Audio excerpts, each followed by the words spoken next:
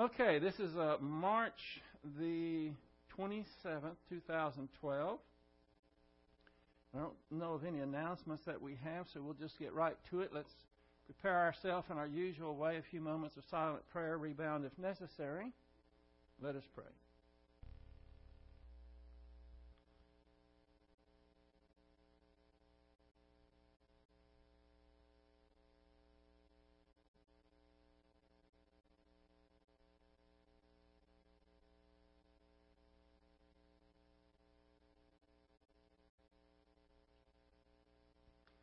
Heavenly Father, we thank you for your mighty word that is alive and powerful, and that it is inerrant.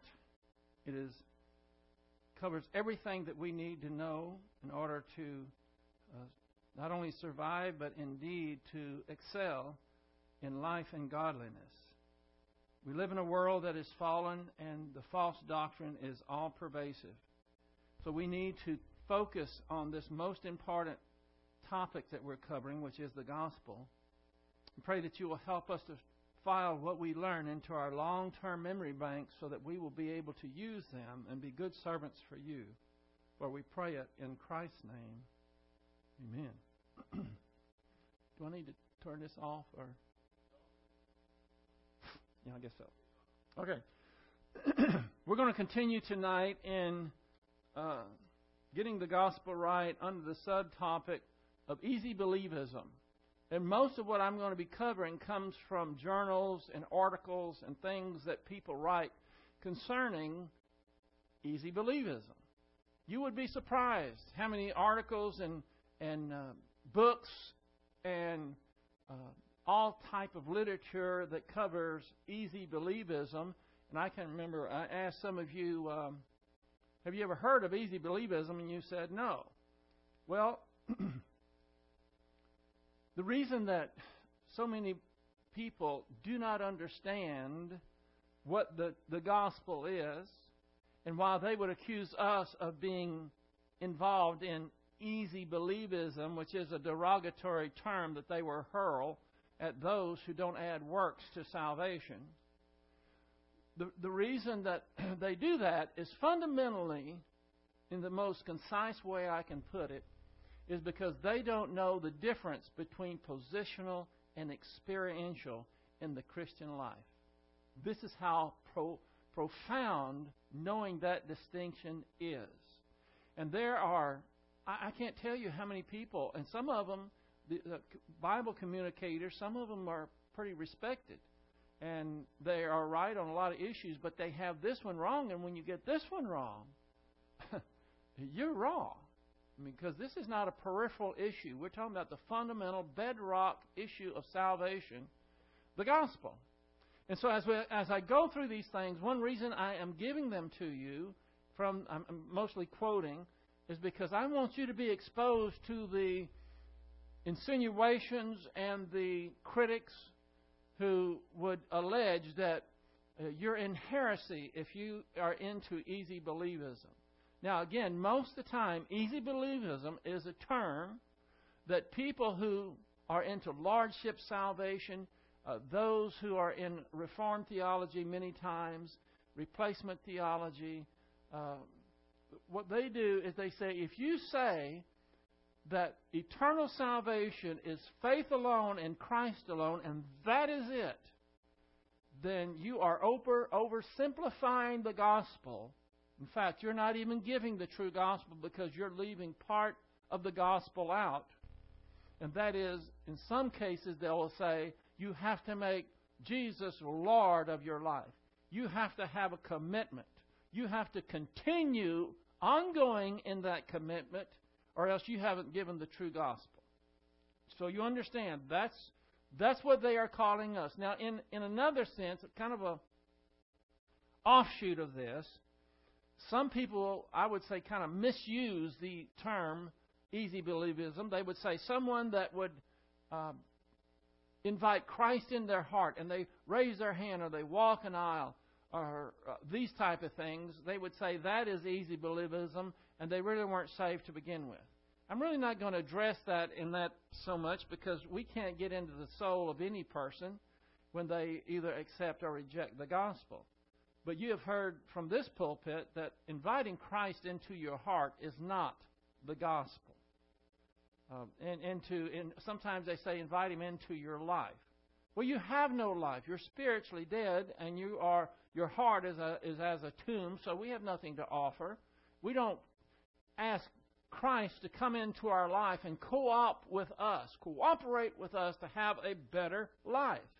That's not what the gospel is. But that's not what I'm going to... I just thought I would mention that because some people would use that term to explain that. But it's such a minority that I don't really want to address it. Mainly, those who would accuse you of being involved in easy believism simply think that you have to add some form of works to it, or else you haven't got the gospel right and you've made it too easy. Okay?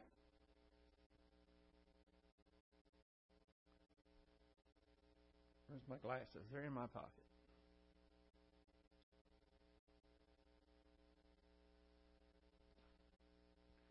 I'm going to put on the board these... I'm only going to read the first two sentences here. Then I'm going to put the 24 font on. So you won't have to squint the whole time. It's just that this sentence here is only on this particular slide. The Free Grace Movement. Do you all know what the Free Grace Movement is? The Free Grace Movement are those churches, those people involved in what we would say they are grace-oriented. In other words, they are those who believe in faith alone and Christ alone for salvation. And those that are grouped into that, you could call it a movement, you could call it a association, whatever. The Free Grace Movement is unwilling, this is to concede. This is one of the accusations by those who say we are into easy believism. The Free Grace Movement is unwilling to concede that the difficulty in salvation lies in, let's see, what is this?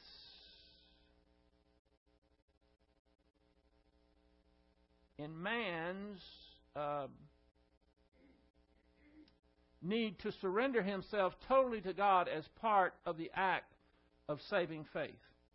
So to those who say that we are into easy believism, which is a perversion of the gospel, they're saying where we are negligent is not communicating to an unbeliever that they have to totally surrender themselves to God as part of saving faith.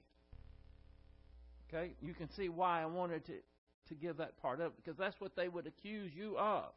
You're only given a partial gospel if you essentially give the details of the gospel, which we summarize as faith alone in Christ alone.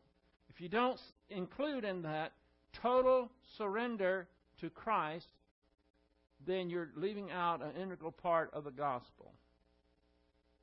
Now I'm going to go to where we're going to start this evening. That is something that we had from last time, and I just wanted to get that in there to set up where we're going now.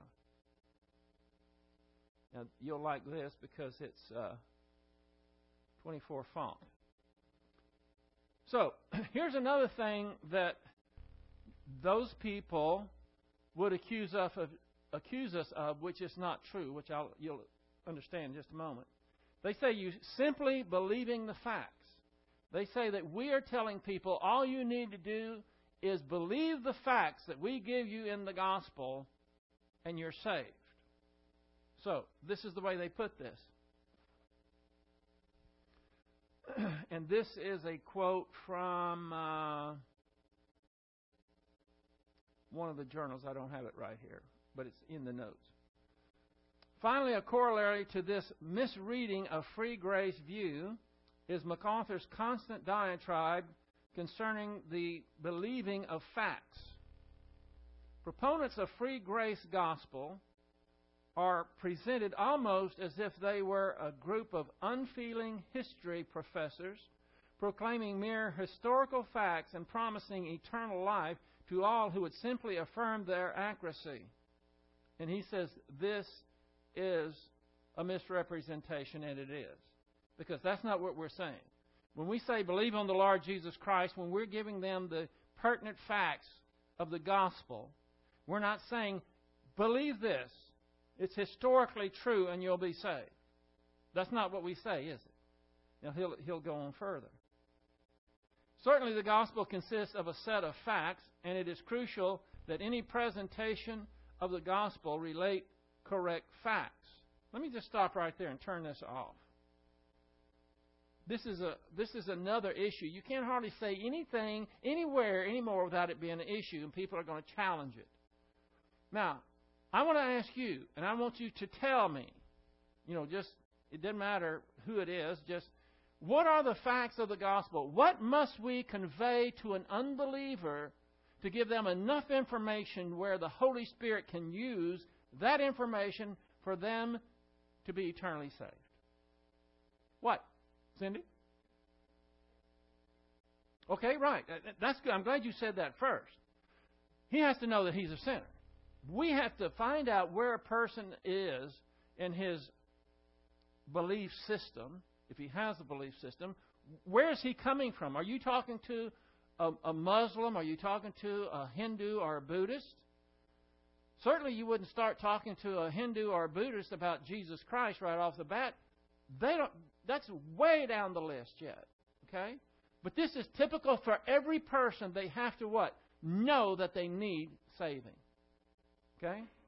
That's the first thing. Because if they don't think they need to be saved, then no matter what you tell them, it's not going to resonate with them. And there are people who think that if you said, are you saved? They would say, saved from what? And they're not being facetious. They really know. What are you talking about? Saved from what? And if you say, well, I'm talking about saved from hell. Well, what does that have to do with anything? I don't even believe in hell. Why would I think that I have to be saved from it? Where are you going to go then? This is the real world that we have to deal with. Before you start telling them the solution, you have to have them understand the problem, and the problem is that they are sinners and they're on their way to eternity in the lake of fire if they do not receive the free gift of salvation, eternal life from Jesus Christ. Now, that's what you would talk about with those people, right? I wouldn't even mention Jesus Christ until they understand, first of all, that they need a Savior. But how many times does that happen? How many times have you come in contact with people that thought they really didn't need to be saved? Not many times, right? Has any of you ever been there? One person? So that's not what we usually face, but we need to be prepared for it. And how do we find out if that person is in that category? Asking questions.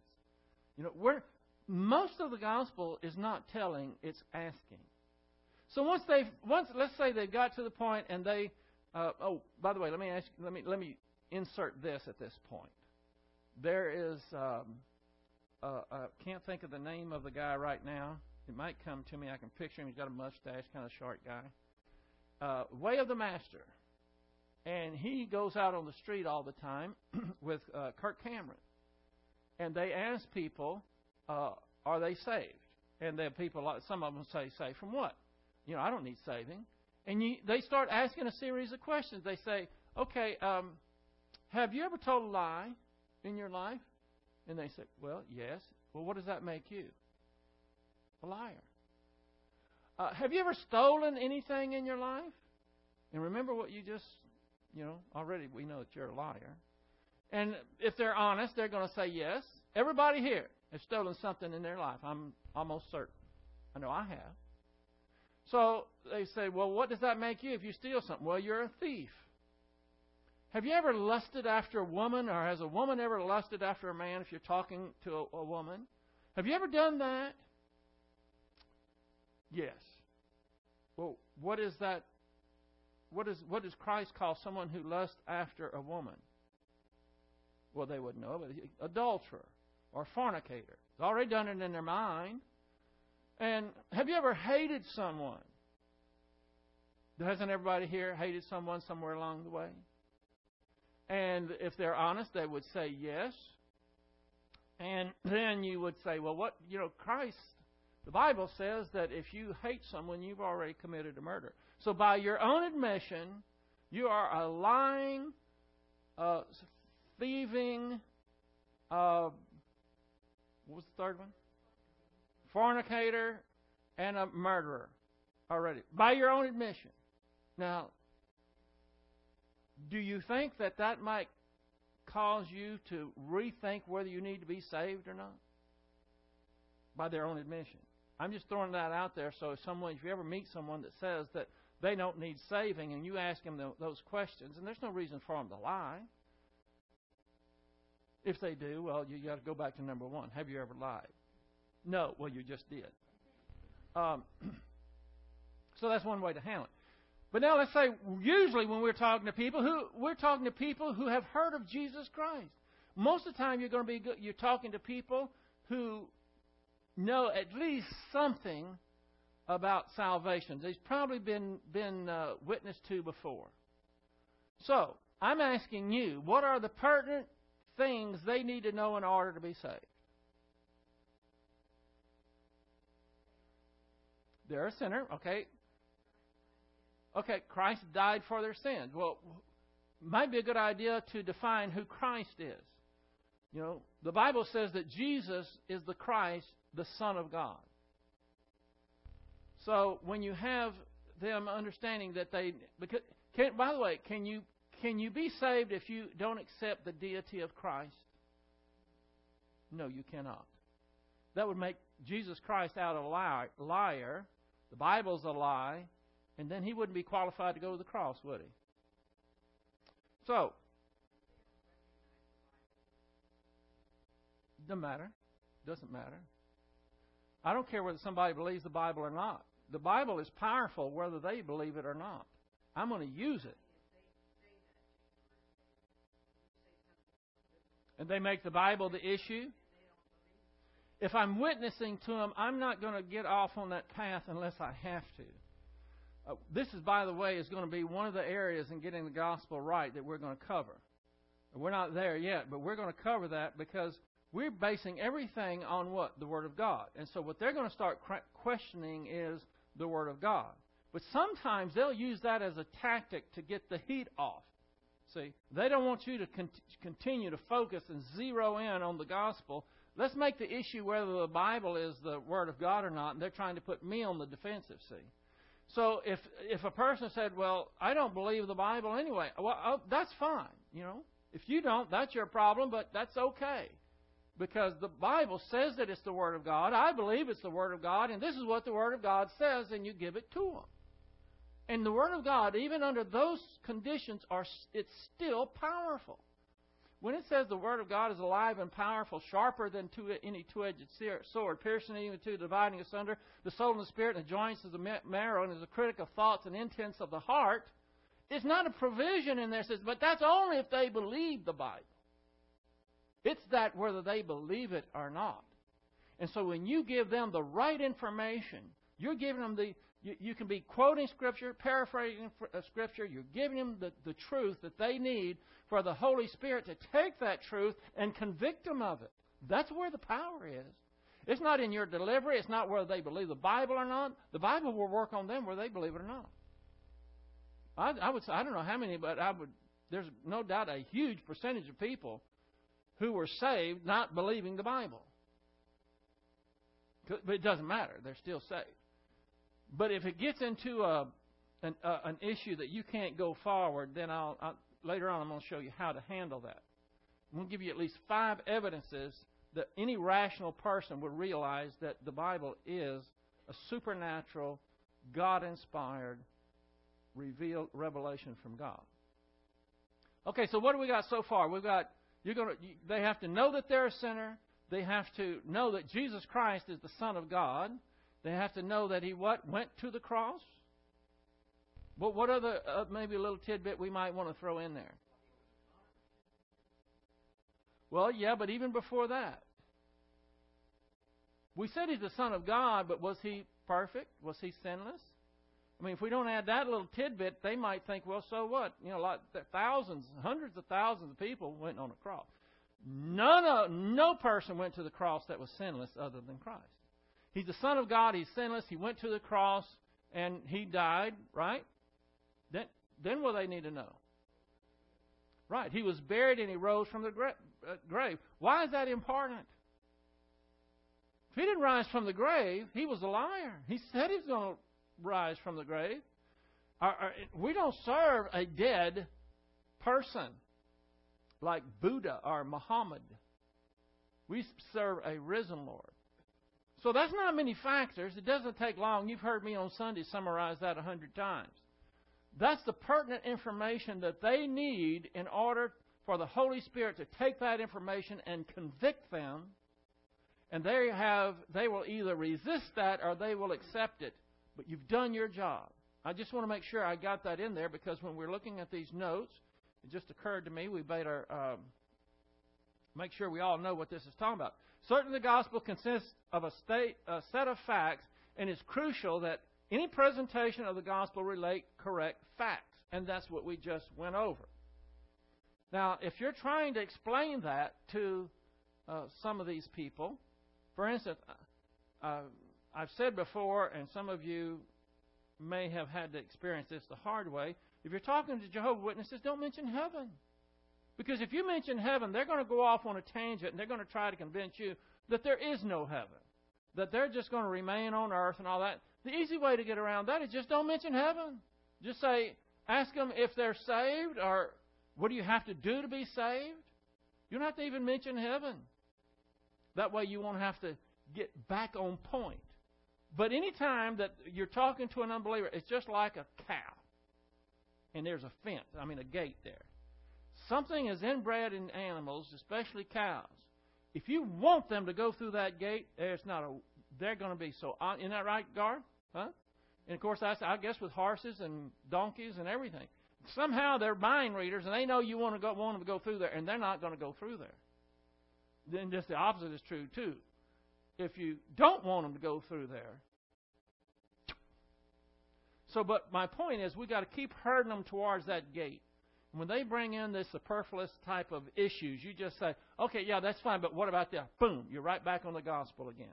You're asking those questions. But you don't, here's another point we have to face. You need to give them facts, right? They need facts. In other words, you need to talk sometimes and not be asking questions. But what comes first?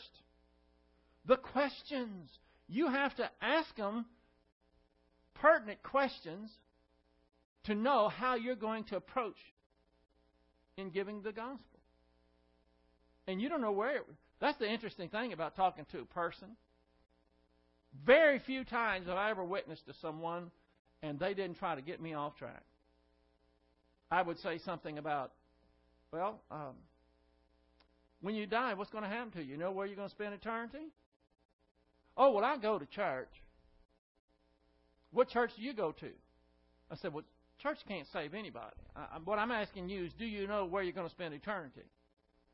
Well, my uncle said that blah, blah, blah, and they just go on and on. And what did I do? I come right back. Yeah, that's fine. Okay, well, but what about you?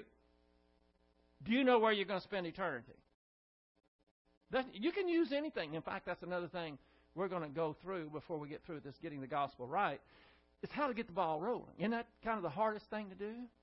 You're sitting there, you come in contact with somebody, and you're thinking, okay, Lord, I want to give the gospel to this person, but you don't want it to be a canned speech. You want it to come across natural. You want it to be relaxed, Some people are as nervous as Barney Fife when they give the gospel.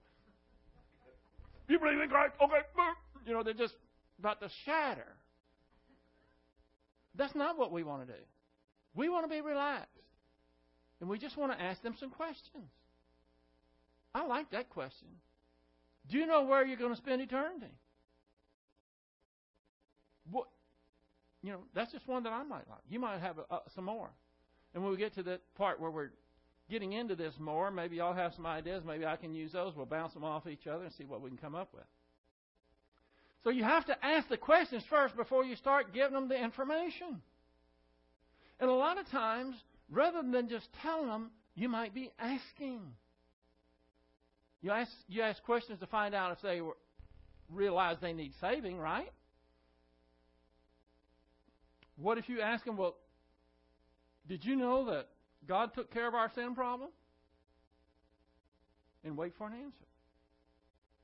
I'm just trying to help you keep it moving and not be canned speech. But somewhere along the line, you have got to get that information in there for the Holy Spirit to take that and make it effective for salvation. Now, I don't know if you know it or not, but there is a storm going on among evangelicals today as considered this very point. I have been to conferences and heard speakers speak on this very point.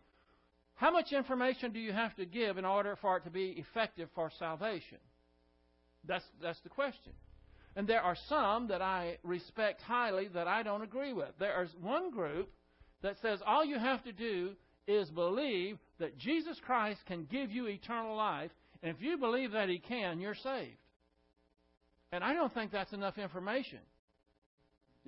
Some call it the crossless gospel. They didn't even talk about the cross.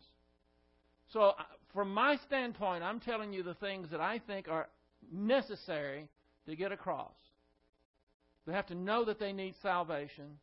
They have to know that Jesus Christ is the Son of God. He was sinless. He went to the cross. He died for your sins. And He was buried. He was resurrected. And now He offers eternal life to anybody who will accept Him and Him alone for it. That is enough information. Now, you don't have to give it to them all in a one string like that. You might, however it comes across, but that's the information you want to get into. Now, I didn't even plan on giving you any of these things that I just said, but when I saw this correct set of facts, it just, I don't know, a nerve went off or something. I thought I better cover that because that is, when you say that's important. Okay. However, where am I? Oh, okay. However, the simple historical affirmation, I left it. Okay, now I can see. Whoop. Hold on a minute. I touched something. Let's see if we can see this in a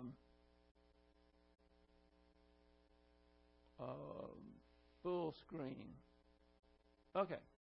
Let me just start over on this paragraph. Certainly the gospel consists of a set of facts, and it is crucial that any presentation of the gospel relate the correct facts. Now, he should confer with 1 Corinthians 15, 1 through 4, which does have some of these facts, but it has them all. However, the concern of the free grace gospel is not to ask for simple historical affirmation, but to call the individual to personal trust in the significance of these facts for himself. The moment the unbeliever recognizes his own sinfulness and believes that Christ alone has provided complete forgiveness through His death, in other words, at that moment of personal trust in Christ alone for salvation, that person is justified and receives the gift of eternal life. So it's not just saying, do you believe in a historical fashion that Jesus Christ went to the cross and He died and He claimed that He was paying for the sins of the world? Do you believe that? Do you accept that data? That's not giving the gospel, because that's not the gospel. It's giving them the facts and saying, now this is what God has revealed to us through His Word. Now I'm asking you, do you accept that? In other words, do you believe that? Do you trust that? Or are you going to trust your works? Because that's the real decision, isn't it? Are you going to trust what the Bible says, or are you going to trust in your works? Are you going to trust what the Bible says or what some denomination or some religion tells you? That's the issue, and your eternal destiny depends on it. Now, that's what the gospel is. It's personal, and it's a trust. It's not just believing a set of facts. It's trusting those facts for your eternal destiny.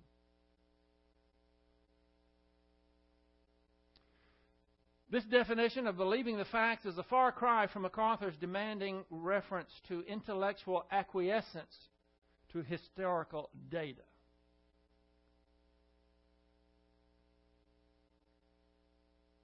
Intellectual acquiescence. You know what that means? Well, another one is mental assent, is another way of putting it. And it's not intellectual acquiescence. It's not just a mental assent. But if someone told me, I've done this before, by the way. Someone said, yeah, but you know, what you believe is just a mental assent of the mind, and that's what saves you. You know what I said? What do you think I said? Yeah, what do you mean by mental assent? I'm not going to answer. That's a loaded question. And they essentially said, well, a mental assent means to accept something or believe something. I said, okay, I'm guilty of that, yeah. If that's what it means, I am guilty of that. It's a mental assent. If it means believing, then I'm guilty of it. If you want to call it guilt, fine. He says the former accurately reflects the free grace view of the gospel. The latter does not. So this whole thing was started with this headline, simply believing the facts. Do we have to believe facts in order to be saved? Yes. But there's one other thing. Do we have to personally accept those facts and trust in those facts for eternal salvation? Yes.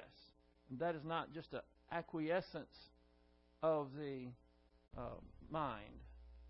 That's trust. Okay, I made up this headline. That's a pericope. A pericope. Y'all remember what pericopes are? Okay. Here's a quote. Well, the name of it is Hard Believism. Well, if one adopts MacArthur's view of salvation, then gone are the days of responding to an unbeliever's questioning heart with, believe in the Lord Jesus Christ and you'll be saved, Acts 16:31. Simply quoting John 3:16 or Ephesians 2:8-9 would also not be enough. So, if they accuse us of easy believism, I think what they believe is a hard believism. I think you will too. This is going on in this quote. Evangelism, lordship style, has become a detailed series of explanations of theological terms and texts, conditions and promises. Consider what must be explained. Faith as commitment and obedience. Repentance as a willingness to turn from and forsake all sin. Submission to Christ as master. And the relationship between taking up the cross and the work of Christ's cross. You would have to say a lot to explain that to an unbeliever, would you not? I would categorize that as hard believism. He goes on to say, the evangelist must also communicate to the new convert that he or she can be sure of eternal life as long as there is a continuance in faith or commitment and obedience. In all of this, the evangelist must be sure to communicate that salvation is not of works, but is a gift of God that man can never earn or contribute to. The practical inconsistencies are obvious. I'll just put it this way. A person came to my house one time, and their intent was to convert me to Reformed theology. Reform, y'all all know what Reformed theology is, right? Calvinism. And I asked this person, I said, I'm going to give you the gospel, and then you give me the gospel, okay? He said, okay. And I gave the gospel in less than 2 minutes. Probably closer to 1 minute. I said, I'm done. Now, it's your turn. I am not exaggerating. He talked for 30 minutes. I was timing him. And at the end of 30 minutes, I said, I can't take any more. I said, you got to shorten this up. The person you're talking to is going to die. They're going to go to hell before you get the gospel out. On and on. And you can see why. They've got to reconcile all these irreconcilable things and try to... And by the time you bring all these issues in to an unbeliever, he's going, his head is spinning. With all of these criteria for receiving eternal life, how does the evangelist know when the gospel has really been shared? Well, that's a pretty good question, isn't it? I mean, we say faith alone and Christ alone. We give them about 4 or 5 facts that the Bible reveals to us that they have to believe, not only accept as facts, but to trust in order to be eternally saved.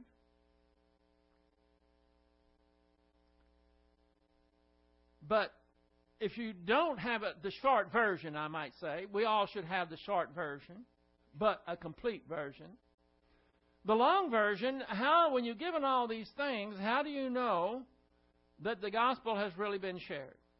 And more importantly, how does the unbeliever know when it has been received? When you give the gospel and you're done giving the gospel, that person should know beyond a shadow of a doubt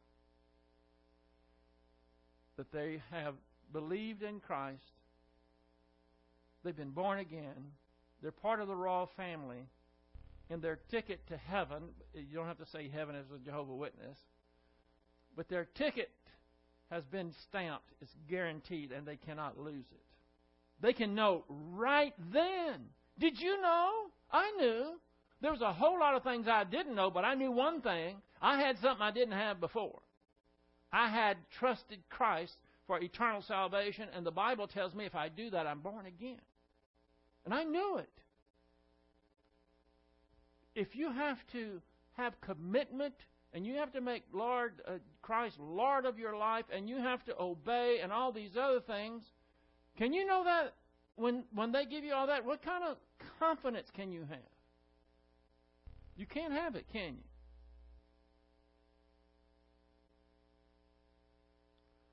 One wonders whether the woman at the well, the Philippian jailer, or the thief on the cross would have understood or had time to believe the complex and cumbersome gospel implied by lordship position. The gospel message was meant to be simply stated and easily understood. And all that came from the Journal of the Grace Evangelical Society, Volume 2, 1989, page 40. The gospel has to be simple. What I'm talking about, not a complex theological hodgepodge of different doctrines to put together to try to make a case. It just has to be simple so that anyone can understand it. Now, even a simple gospel cannot be understood by a spiritually dead unbeliever. But the Word of God is powerful. It's the gospel that the Holy Spirit convicts a person from.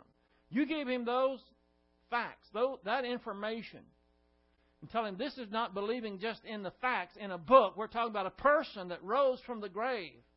He is a person that is either going to be your Savior or He's going to be your judge, and the decision that you make with regards to what I'm telling you is going to determine that fact. You're either going to reside with Him for all eternity, or you will face Him at the great white throne and live in a Christless eternity. Okay, y'all ready to press on to another deal? Free and costly. For example, MacArthur claims that salvation is both free and costly to the unbeliever, page 140. A tenet that he suggests is a biblical paradox. However, a paradox, correctly defined, is a statement that may seem unbelievable or absurd, but may be actually true in fact.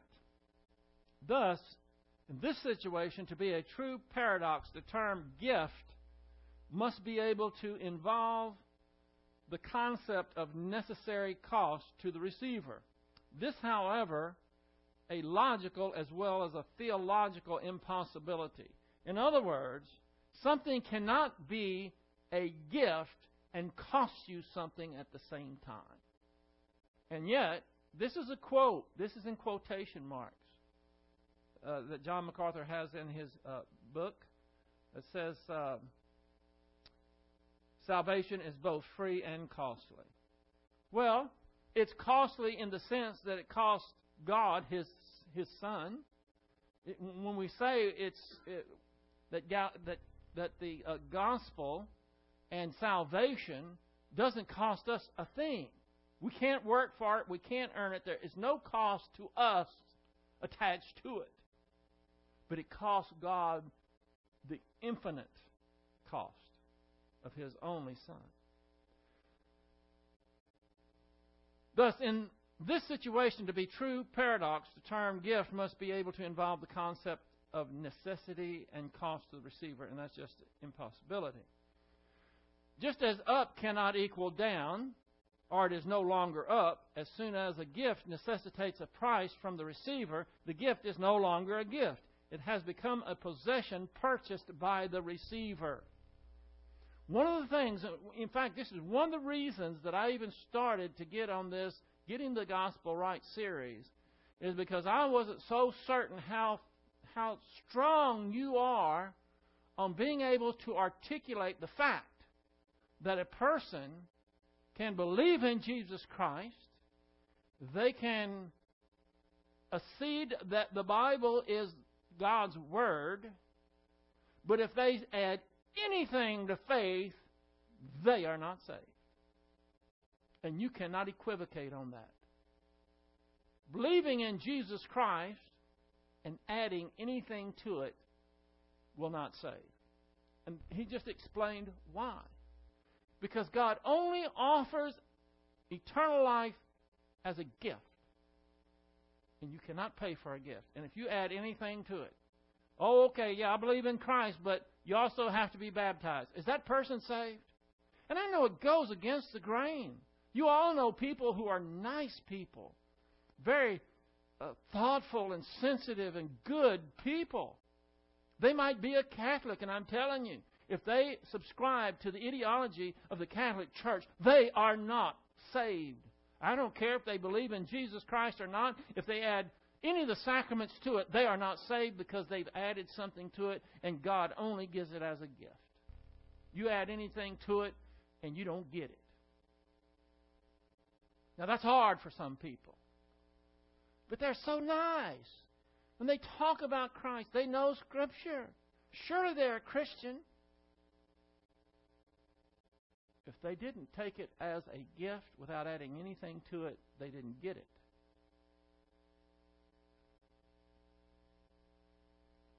Applied to the question at hand, to say that the gift of eternal life involves necessary cost to the unbeliever is not to state a paradox, but a logical absurdity. It is a statement that has no possibility of being true if language is to retain meaning and ability to communicate.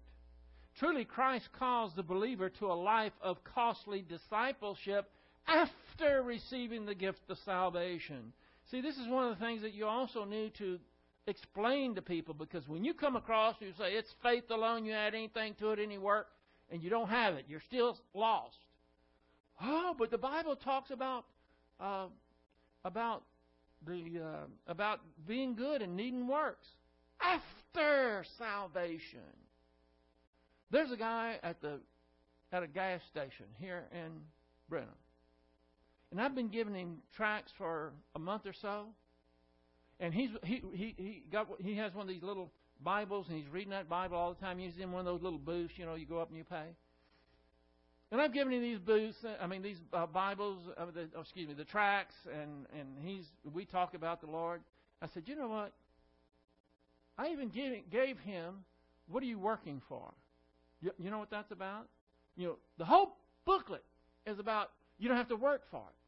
So I said, I'm just going to put him to the test. And I wanted to pay for my gas one time. I said, say so-and-so. I said, do you have to have good works in order to go to heaven? He said, absolutely.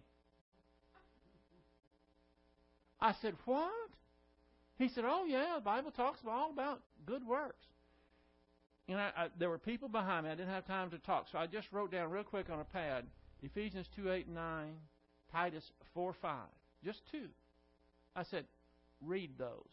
See you next time. Went to him next time. And this time I really didn't have time to write anything. I said, did you read those verses? Yeah. I said, do you have to be good to go to heaven? He said, yeah. I said, what is missing here? I didn't understand it. I said, do you see? And you know what it is? You know what I haven't told him yet? The good works after you're saved. God commands us to work, that we have to have works, but it's after salvation, not for salvation. Now, that's a personal experience of mine. After handling a number of books, talking to him over a period of a couple of months or more, inviting him to church and all this, and I thought, for sure, he's got it. You can't take that for granted. What if you have a neighbor and you're not sure? I'm sure that they understand this. Listen, I was shocked. And I did, I'm not full of finesse. I don't have to tell you that. So I didn't know any other way than to just blurt out, do you have to be good to go to heaven? Do you have to have good works? That's all the only way I knew to say it. And it did get the response, yeah. And I just said, mercy me. How can a person get the booklet? What are you working for? The whole thing is it's not about works. And yet, you see, in his mind, I finally figured it out. In his mind, the Bible says that you have to have good works. And in his mind, he has associated that with being saved. And he's reading all these things, but it hasn't clicked yet. Guess what I'm going to tell him next time I see him? Well, first of all, guess the first thing I'm going to ask him. For the third time. Do you have to work in order to go to heaven? And if he says yes again, I don't care how many people are behind him. I'm going to say, look, the working comes after you're saved, not for salvation. You got that? We are commanded to work, but it's never to be saved. It's to serve after we are sons and daughters of the Most High. But that's all I have to say. And, pray. And that's essentially what this is saying. Truly, the bottom portion of it. Truly, Christ calls the believer to a life of costly discipleship after receiving the gift of salvation, but to imply that the price of commitment is demanded as part of receiving the gift is to portray a gospel of nonsense. It is to say that the gospel is a free gift, but it will cost you everything. And that does not make sense. If you know the English language, it's saying up is down, down is up. It just doesn't wash. Where are we? Oh, okay. I got to end. I'm done for tonight. Where's my deal? Here it is. Are y'all learning anything? I hope this will embolden you to just talk to people.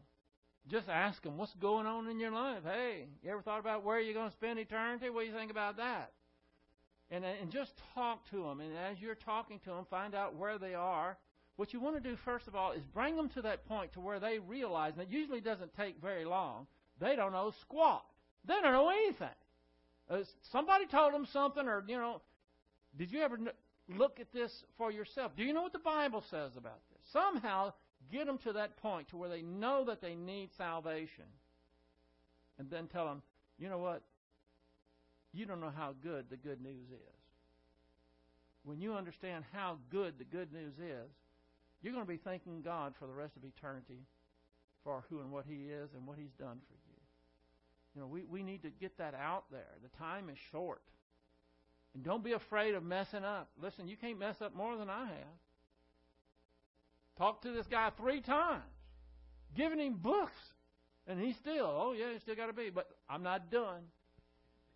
I'm going to get another crack, I hope.